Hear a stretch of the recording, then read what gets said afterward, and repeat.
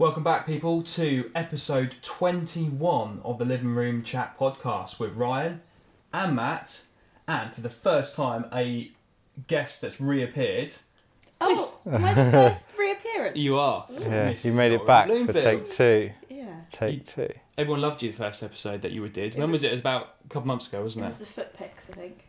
Yeah, that's what does it. Put a photo in the description. Yes.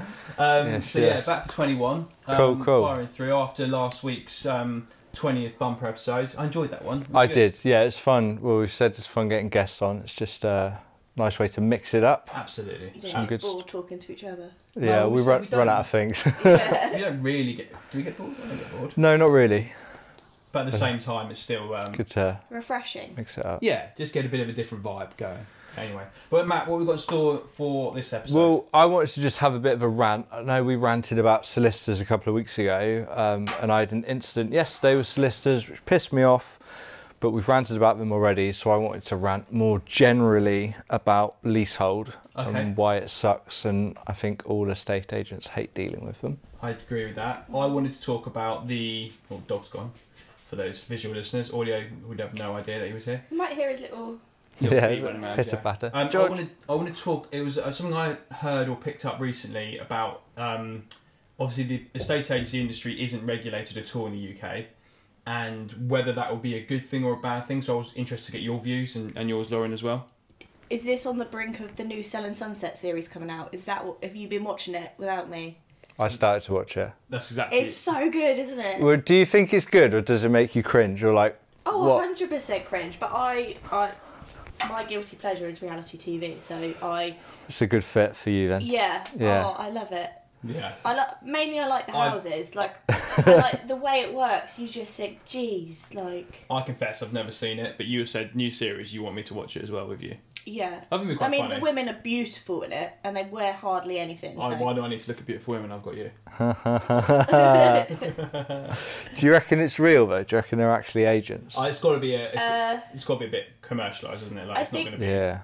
Well, no, I think the sales are real. They can't, like, there is the actual group. It's called the Oppenheim Group, I think. Yeah. That is a real place, but yeah. I think the drama and the stuff that surrounds it is like any other reality where they set things up and. Yeah. Well, yeah. It has nothing to do with my point in regulating the industry, but it'd be interesting to hear your views, so we can talk about that. I also a question I wanted to ask you, which we'll get onto, is if a seller approached you and had a certain amount of money to spend, we'll talk about how much. What advice would you give on what the best options are to spend the money on?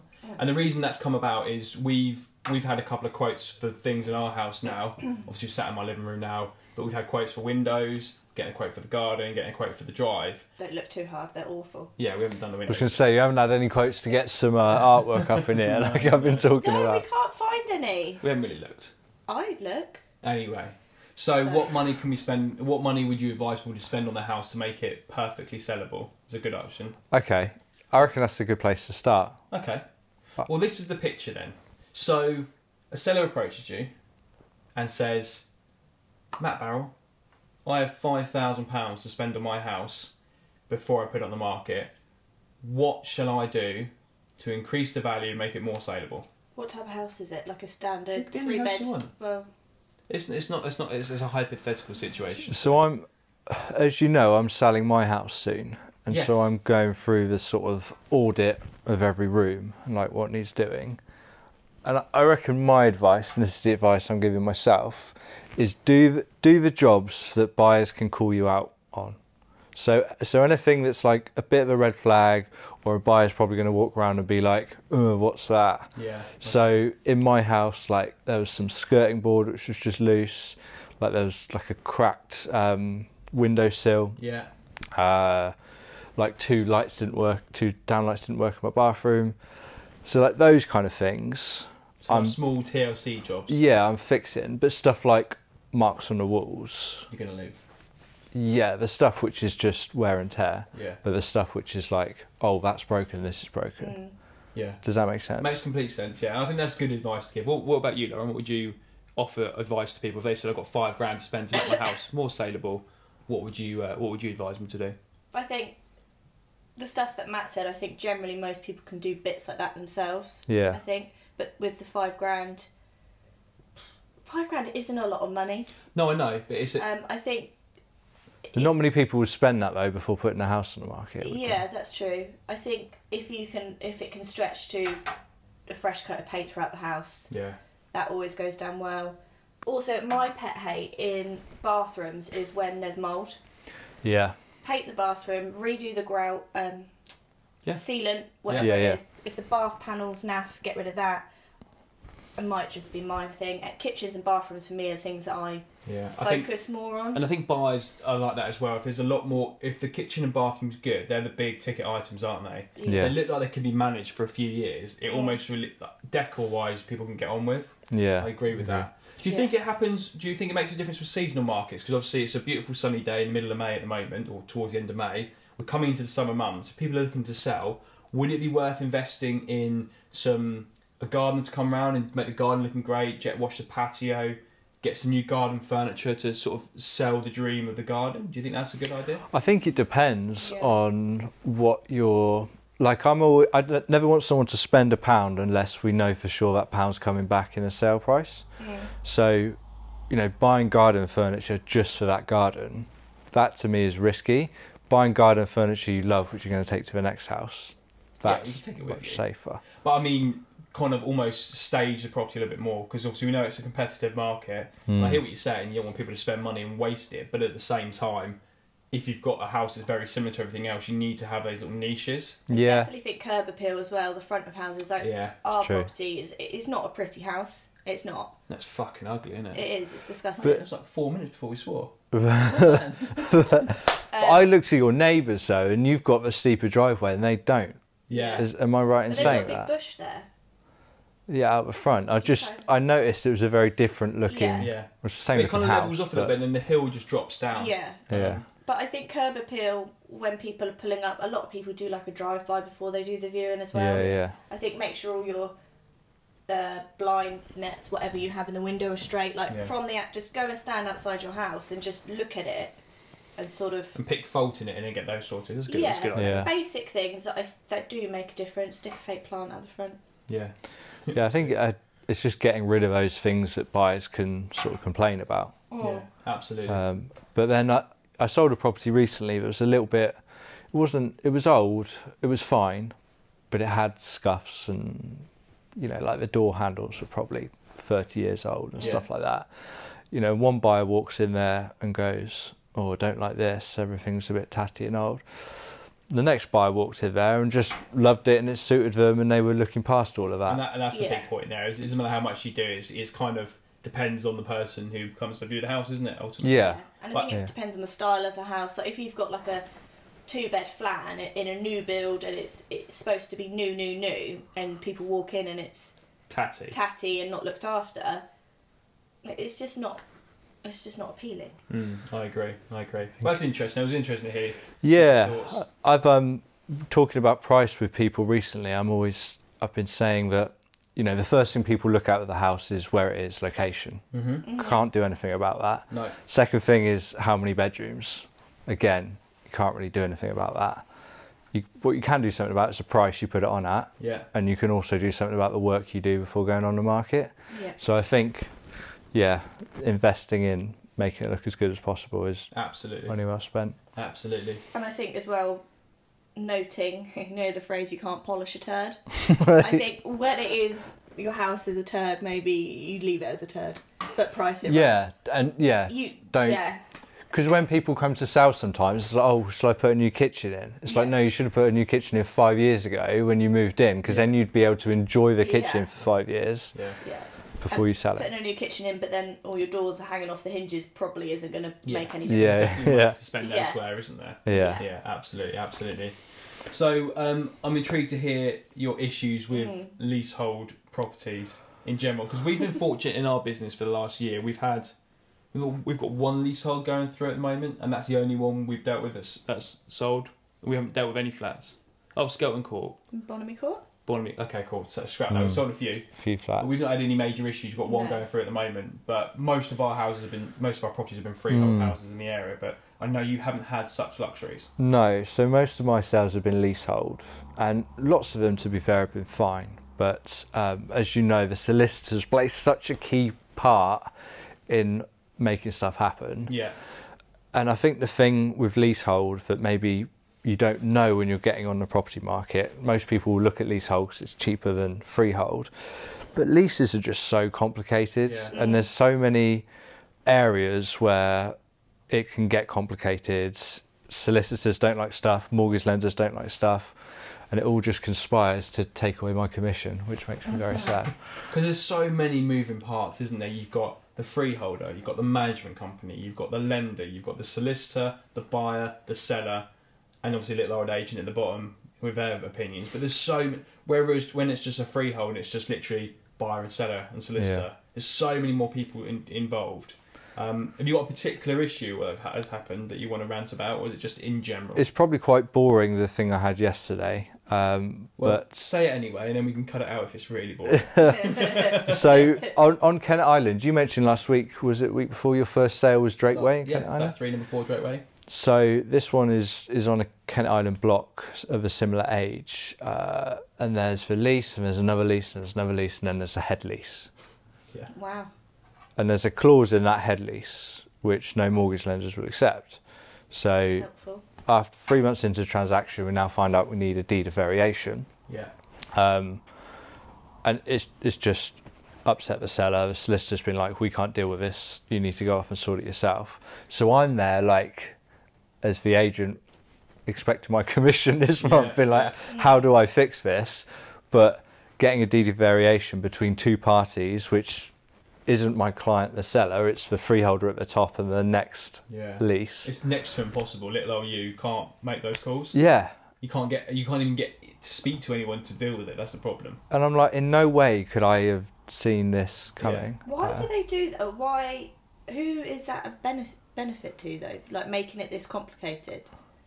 I think in this instance, it's because part of the block is shared ownership, part is not. Okay. And it's I'm not sure exactly how this is made up. This is you know, you said gripe with solicitors more than anything, and we talked about that before, so we won't bring it up again. But that is a solicitor's situation to deal with. It absolutely is, yeah. That absolutely is. They need to deal with that. Because I try and get as involved as I can with, like, basic lease terms. Yeah. Just to let buyers know, you know, like the ground rent thing has come into play recently, where the terms of the ground rent, when it escalates, how much it escalates by, I need to know that up front. So I do ask my sellers for a copy of the lease. Yeah. But I can't read through that whole thing. No. And I'm not even qualified to translate it. You can't advise on it either, can you?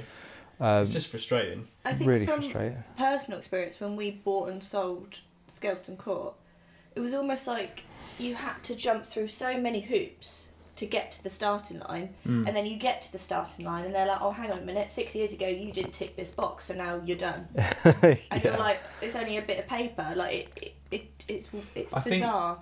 I think leases as a general term are an issue. You know, I'm not a fan of them, and I always try and advise people, if you're ever going to try and buy somewhere, try and buy a freehold. Leases, I think it is an element of luck. Big, massive developments like Kent Island or places like that, there's so many moving parts. I just feel like they're difficult. Whereas we've just listed a flat in Central Reading, which is a Victorian conversion. It's a leasehold, and there's a freeholder, but there's 2 occupiers. Yeah. The lease is like a quarter of what a Kent Island lease would be in terms of length. It's so simple. I know there'll be no issues. Yeah. Touch wood.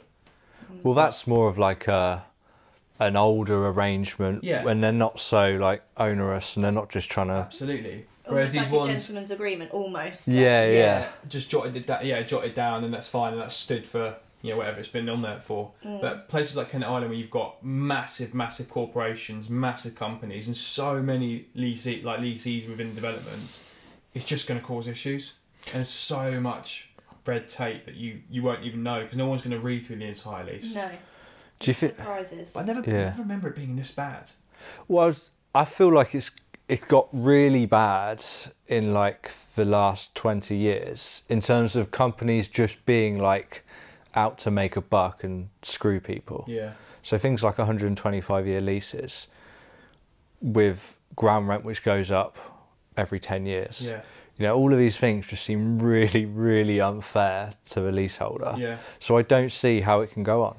No. Like this. Well, they've been talking about it for ages to kind of restructure that and get rid of leases or get rid of that situation. But like, there's bigger fish to fry at the moment, isn't there? That's the problem. Yeah. I did a poll on my Instagram about if you're a leaseholder, how happy are you with your service charge arrangements? Yeah. And like, the majority of people just can't stand it. Shit. Yeah. I've never met a happy leaseholder who's like, yeah, I pay my service charge, but it's very fair. I feel my sister had the exact same thing. She was in a row of houses, and she actually complained so much that she ended up being like on the board. It was one guy that owned the freeholder. She ended up going round to his house and being like, "What's going on? Like, you're taking X, Y, Z from us, but what are you doing?" Yeah. My sister's forced to be reckoned with. It but, was nothing. Like, it was a communal path at the front and the parking area, it was not maintained. No, it was it was nothing. awful. But she took it upon herself and contacted him, refused to pay, went round, had a conversation with him, and then she became like in charge of all the residents. Yeah. Sort of got them all together and made a deal. But that doesn't happen on Kent Island. And on small little developments of 10 properties, that's perfect. But yeah, when Kent Island, there's literally thousands of flats. Yeah. Thousands, hundreds. I reckon Probably close to 1,000. Mostly flats, isn't it? Yeah. Got to be close to thousands, Yeah. if not more. There's about Anyway. 50 in each block, maybe? No, maybe Yeah. not all of I them. don't know. Anyway. I'm curious. But yeah. Yeah. Count them Leaseholds. next week. Do an audit, walk around with a clipboard. Yeah. So leases and the ground rent is just causing me loads of problems at the moment. So Is it fair to say obviously people charge higher for leaseholds now? Do you do that as well? Like, do you charge a higher fee for leaseholds? I don't. I feel like I should do. I think you should. Because ultimately, what do you charge a fee for? Your time and your work? Yeah. If it's taking more time and more work? Yeah, I think it's one of those things where it's quite, like, some leases can be fine. Yeah. More often than not, though, it's more work. Yeah. It's less money. Yeah. So it should charge more for it. Excellent. So, final bit of advice on people looking to buy leaseholds. What would you give them? Don't do it. Don't do it. No, do it. Just, someone said to me a quote before, it's read the bloody lease. And you should read the bloody lease. Like, don't assume. Get a good solicitor, pay 300 or 400 quid more for a solicitor who's going to walk you through everything so you know what you're getting yourselves into. Find a leasehold specialist. Every solicitor's a leasehold specialist. Yeah. Until they're not. Until So they don't cool. deal with it. Yeah, so cool. No. Awesome. Well, it kind of segues a little bit on because we're talking about leases and regulations. But this topic of conversation I've heard, I mean, to be honest with you, it's been talked about for the last few years about regulating estate agents, because at the moment, you can come fresh out of school, stick your hand in the air and say, I want to be an estate agent, and you can probably get a job. Or start your own business. You could literally walk out of school, bank mum and dad, say, give me some money, I want to start my own estate agency with no experience, and you could literally do it if you wanted to. Yeah. Obviously, we talked a lot about the industry being like not as well thought after as some maybe places like America or Australia, where it's actually a profession, whereas we're not. Yeah. And no one necessarily wants to be an estate agent. It just happens for most people. What's your views? Do you think it should be regulated in the sense that to trade as an estate agent, you have to be qualified, you have to be up to date with your licensing, whatever it may be, even paying an annual subscription fee to make sure you're still registered? Because I know you've got ALA and you've got NAEA as a qualification, but you don't have to. What do you think? I don't think it would be a bad thing, but I personally don't think it solves a lot of the problems that a estate agency has. You know, like overvaluing and lack of accountability, like those kinds of problems which affect the industry. I don't think it solves that, really. I think it's good, and I think any good agent does their own professional development anyway. Of course. I'm not sure, you know, like in America, that you sit a real estate exam based upon the state you're in. Yeah. Which, from what I understand, is not particularly complicated. And then you do that once, and then you maybe do refreshers once a year. but it's not like it's this huge block to get, this huge barrier to getting into the industry. So I think what's going to make more difference is everyone being self-employed and therefore accountable. Yeah, I do agree with that. I think they'd be good to have some sort of thing in place as a qualification, though. That just a baseline. Yeah. You have to do it just to give more than anything, just to give the estate agency industry a bit more credibility. Yeah. So at least there's some like a hoop to jump through before absolutely. You can go out. And they might get rid of some of the chuff as well, like the poor estate agents, and stop people just getting in it for a free meal ticket. Yeah. But then again, are they the problem? The people coming in at the bottom of the industry, like the 19, 20, 21-year-olds starting out their career, they're not the issue, are they? No. It's the people that have been there for 15, 20 years that have... that aren't teaching them what they're supposed to be doing. Teaching them the old way. Yeah, it's the baby boomers with 10 offices who are, it's that office setup that we talk about so much. It's so bad. Yeah. So I just think people being self-employed, it means that your reputation is all you have, right? Absolutely. So you're going to do the right thing, and then that improves the industry. Yeah. I think that would improve the industry more than just having it. It's interesting to know how many people are actually self-employed over employed estate agency. What the percentage is? Because I reckon it's less than 5% of the industry is self-employed. Yeah. But you can see the numbers. What's your thoughts? Because obviously you were Arla qualified. Do you think that made a difference?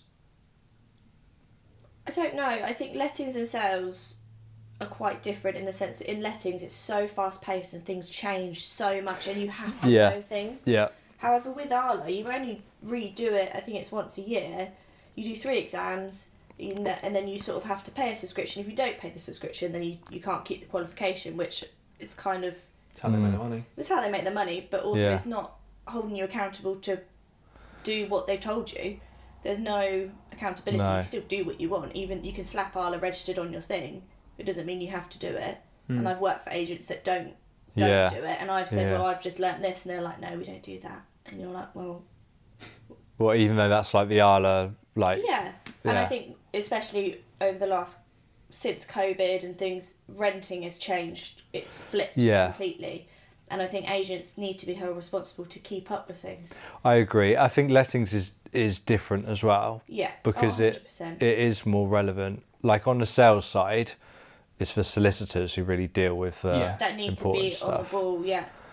Whereas I guess with lettings, actually the agent does need to know. Yeah, because I think you have a duty of care to the people that you're putting into houses. Yeah. And I think it definitely has shifted. Like when I first started in lettings, it was almost like the landlord always won.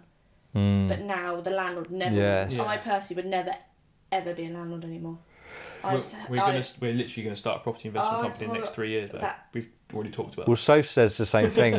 She says the idea of having tenants just makes us so nervous. I think I did it for about 10 years and I saw so many bad things and it kind of like loses trust in people, and I don't think I'd ever be able to trust that someone, not even look after my home, but...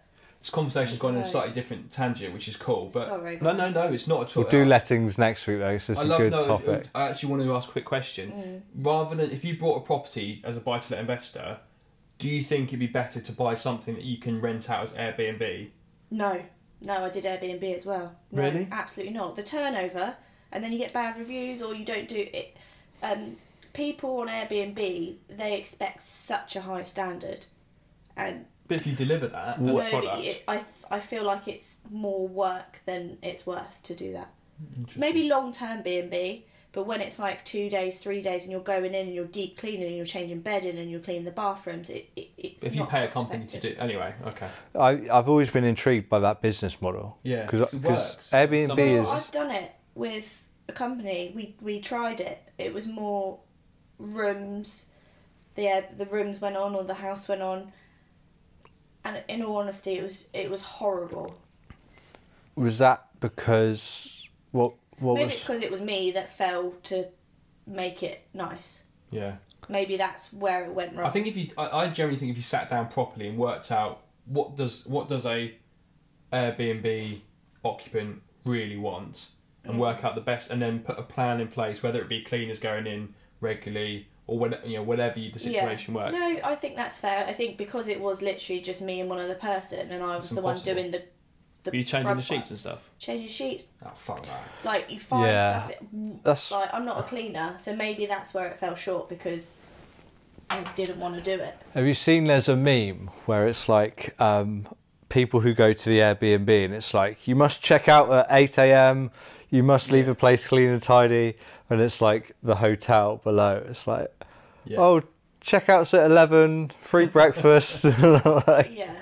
And Airbnb started, right, as just renting a room or as quite like a personal thing, and it's turned into this corporate, like, commercialised industry. Commercial landlord. There's some hotels on there. Yeah. There are hotels on Airbnb as well. Like, you can tell when you look at it.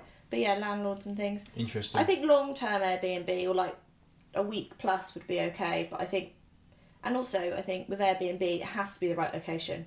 Yeah. It needs to be like a holiday location or a work location. You can't just have a 2-bed terrace and a random house. I don't think it's... No, I agree. It might be an interesting topic we could have in the next couple of weeks, actually, the benefits of rental properties or Airbnb, and looking a bit more. Yeah, I'd be intrigued. Yeah, absolutely. And here he is. Hello. Here he is, Georgie. Hello. Anyway, have you got any stories from this week since we last spoke? Because obviously we did a funny story episode. They went down really well, actually, all the reels that have gone out. If you haven't seen them, check them out on the socials. Who was your favourites, did you say? No, my favourite story, I think the funniest story was probably Kyle. But yeah. I do, watching them back, I do think the way stories are delivered. That's true. Dan Salisbury one about the it hasn't been posted yet, posted today, but this will already be out by then. The way he delivered the story, I think, really added to the comical factor. True. See, I think working with Ollie and knowing Ollie, and imagine him falling down the stairs. Down those stairs, I could just imagine his face, and I could, for me, you know when you can imagine something happening? Yeah. Yeah. Absolutely. Anyway, what's happened to you this week? Any funny stories or anything that's worth discussing? Did you see my screenshot in the group the other day of the offer that I got by text? No, I didn't. I'd done this viewing. I might have seen it. I'd done this viewing, which was outside of Reading. Yeah. You probably know where I'm going to. And just dealing with buyers there is just the worst, because I've had so many verbal offers, and I'm like, great, I just need your mortgage in principle and your proof of deposit. Yeah. Mm. Like, nobody's given me this information. I'm like, no, you just speak to landlord and let me know. I'm like, no, I need to see this information. And anyway, I got one text message from a buyer, just goes, hi, my first offer is this, my second offer is that. And I'm like, that's not how this works. I did see that. Did you just take the second offer? Well, we went straight to third offer, yeah. Yeah, well, like, again, that's just... Whether it's buyer's naivety, I mean, maybe we just put across that we're trustworthy people. We are absolutely out for everyone, but at the same time, we do work for the seller. This was a buy-to-let purchaser, though. So he's not stupid. With 20% deposit to put down, which is about 100 grand. Yeah. You know, it's like, it's not... My first offer is X. My second offer will be Y. Great. Hi, seller, I've got an offer of Y. It just blows my mind how... I just don't know how any houses get sold there, just because it's so much fucking around. But anyway. Yeah, I did see that. It was quite funny, actually. Yeah. Yeah, I'll put a screenshot on. Do you think, though, that buyers, I've noticed coming back into doing viewings, I don't know what I was trying to say there, buyers at the moment have, or feel like they have more knowledge? Yeah, that's been the case progressively over the last few years, because they come in with their list. Yeah. Dad said to check this. Oh, there's a little bit of this there. Oh, you just think, oh. And also, there's so much information online. Like, you can see what people pay for it. You know what the house down the road is selling for. Which is good. I think people, obviously, they're entitled to know what they're buying. But sometimes it just grates on you. You think, well, if you live in a house, I know that, yes, that bathroom ceiling's mouldy, but generally all bathroom ceiling gets mouldy after time. There's a window in the bathroom, so I can replace. Like, I think as a homeowner now, maybe I know... Take a view. Yeah, but I feel like, especially first-time buyers, they have this list from mum and dad, and they expect everything to be perfect, and I don't think you can ever buy a perfect home. This is why I think it's a massive, massive point when we're talking to people, but doing viewings with experienced estate agents is key to getting the best price for your house, because there's some things that come up where buyers quiz you with information. And if you don't know your shit, and you don't know what you're talking about... It's a bit like the roof at the house that we were talking about the offer. Like, you were able to say, well, because did the chimney collapse on one of the houses or something? And you were like, well, no, but he was buying another house, and basically they'd taken the chimney out, so taken it out at each level, but not reinforced the roof, and the chimney breast was still in the roof and on the top. Right. I was like, well, that's the stupidest thing I've ever heard. Cause I know for a fact that you can't do that, because obviously there's nothing holding the chimney up, it's going to collapse. But someone who, and then nothing wrong, we all start when we're younger, but someone who's 18, 19 years old, if that was discussed, they wouldn't know what the repercussions are with that, because they haven't got the experience. I mean, that's why people have surveys and things like that, but what's the point in getting all the way to a survey if at the start you could have just found out? Does that make sense? It wastes 6 months of your, well, however long solicitors are. Yeah. That's why getting to know the house is something. I mean, we obviously take more time to do it now because we're the only people dealing with it. Well, we did our first house that we were a bit umming and ahhing, whether from experience you looked at the roof of the house and we looked at the condition of the house, and there was major issues with that house, and we knew that it would be pulled up on a survey. So we sort of said, cool, well, before we even take it on the market, you need to get a survey done, because we know that. And we lost the instruction. It. But I guarantee when that sale goes through, it's going to get flagged up. The other agent wouldn't have said that. Yeah, it had no fascia. Like the roof, the tiles had collapsed off the side of the roof. The gutter was hanging off, and there was no fascia. It was all rotten. Yeah. And the chimney was like that. seller even said, we get a leak through into the ceiling that comes through from the wall. I was like, okay. And they're like, what's your fee? I was like, 2.5%. That's a lot higher than everyone else. We didn't say that. I know. We said we'd do it, but we need to tell people that unless you're going to fix it, we need to tell people, because it's going to come out. Yeah, that's what's so difficult though now, isn't it? Is that we're, giving that right advice, but knowing there's so many other people. Come across as the bad guys, but it'll bite them on the behind. The other agents that don't care. Yeah. And their little £2,000 fee, they'll get anyway. But they don't care. What's it called when you... Sales progression. Is that what it's called? Yeah. We do that. Progressing the sale? Yeah. No, but what are the people called that do it? Sales progressors. Yeah, I suppose. Yeah. That, when an agent at 19, you sell a house, you then pass all the paperwork to someone else and you just crack on. Yeah. But we have to deal with it. Yeah. It's a one-stop shop, isn't it? Yeah. Yeah. And it doesn't open your eyes, and as you said with the leasehold transactions, you might go to the next valuation that's leasehold and say, actually, it's going to be a little bit more because I know it's going to be an issue here. Whereas some 22, 23-year-old valuer from another corporate agent will be like, no problem at all, it's not my problem, get sold, this, that and the other. I don't know why it's Cockney, but... Let the admin deal with it, but then they won't deal with it, they don't have time to deal with it. No. They've hit their targets, they've hit their KPIs, what does it matter? Yeah. So, especially like in big agents, like they don't have enough people to push the sales through. People don't get called back, they don't have the experience, it's just admin, but it's not admin. Yeah. You should know what you're doing. Absolutely. I've been in a few chains with self-employed agents the last couple of weeks. It's been really nice. Yeah. Because everyone's on the same team. Yeah. Well, I had that one. Your auntie and uncle's sale up the road. There was a self-employed agent at the bottom of the chain, and the first thing he did, we talked about it, didn't we? Set up a email chain with the 3 agents involved, and each Monday we just updated everything that was happening. It went for in 9 weeks. That's what I mean by self-employed agents. I think would improve the industry more than regulation. 100%. Yeah. It's a really, really good point, actually. I've actually got the it's got the one bit sun. I've got the partner chat tonight, and that was the topic I put forward. So okay, there's some ammunition. Yeah, thank you. Nice. Are you going to quote Matt, or are you just going to take it all for yourself? No, I'm going to take it 100% myself. I'll be there in the comments section. I'll hold a sign up behind his head. I'll just delete the comment as it comes in. Like the what are they called? The air quotes. I'll just put them behind. Yeah, nice. Thank you. This is my view. Which I've been thinking about a lot today. Well, I always plug it. I'll say, actually, funny enough, I was talking to Matt Barrow on the Living Room Chat podcast. And I said... Links in the description. Yeah. And Matt said, I agree with him, this was the point. That is a good way to plug it, to be fair. Right, Loz, we need more viewers, more listeners, more subscribers. So we need a story from you, like your feet story or something like that, just so we can plug. Go. That's on the spot. That's really horrible. That's really on the spot. What, just a general story? What, from my past working with you? I've got lots of stories about working with you. No, just something that's going to get the viewers in.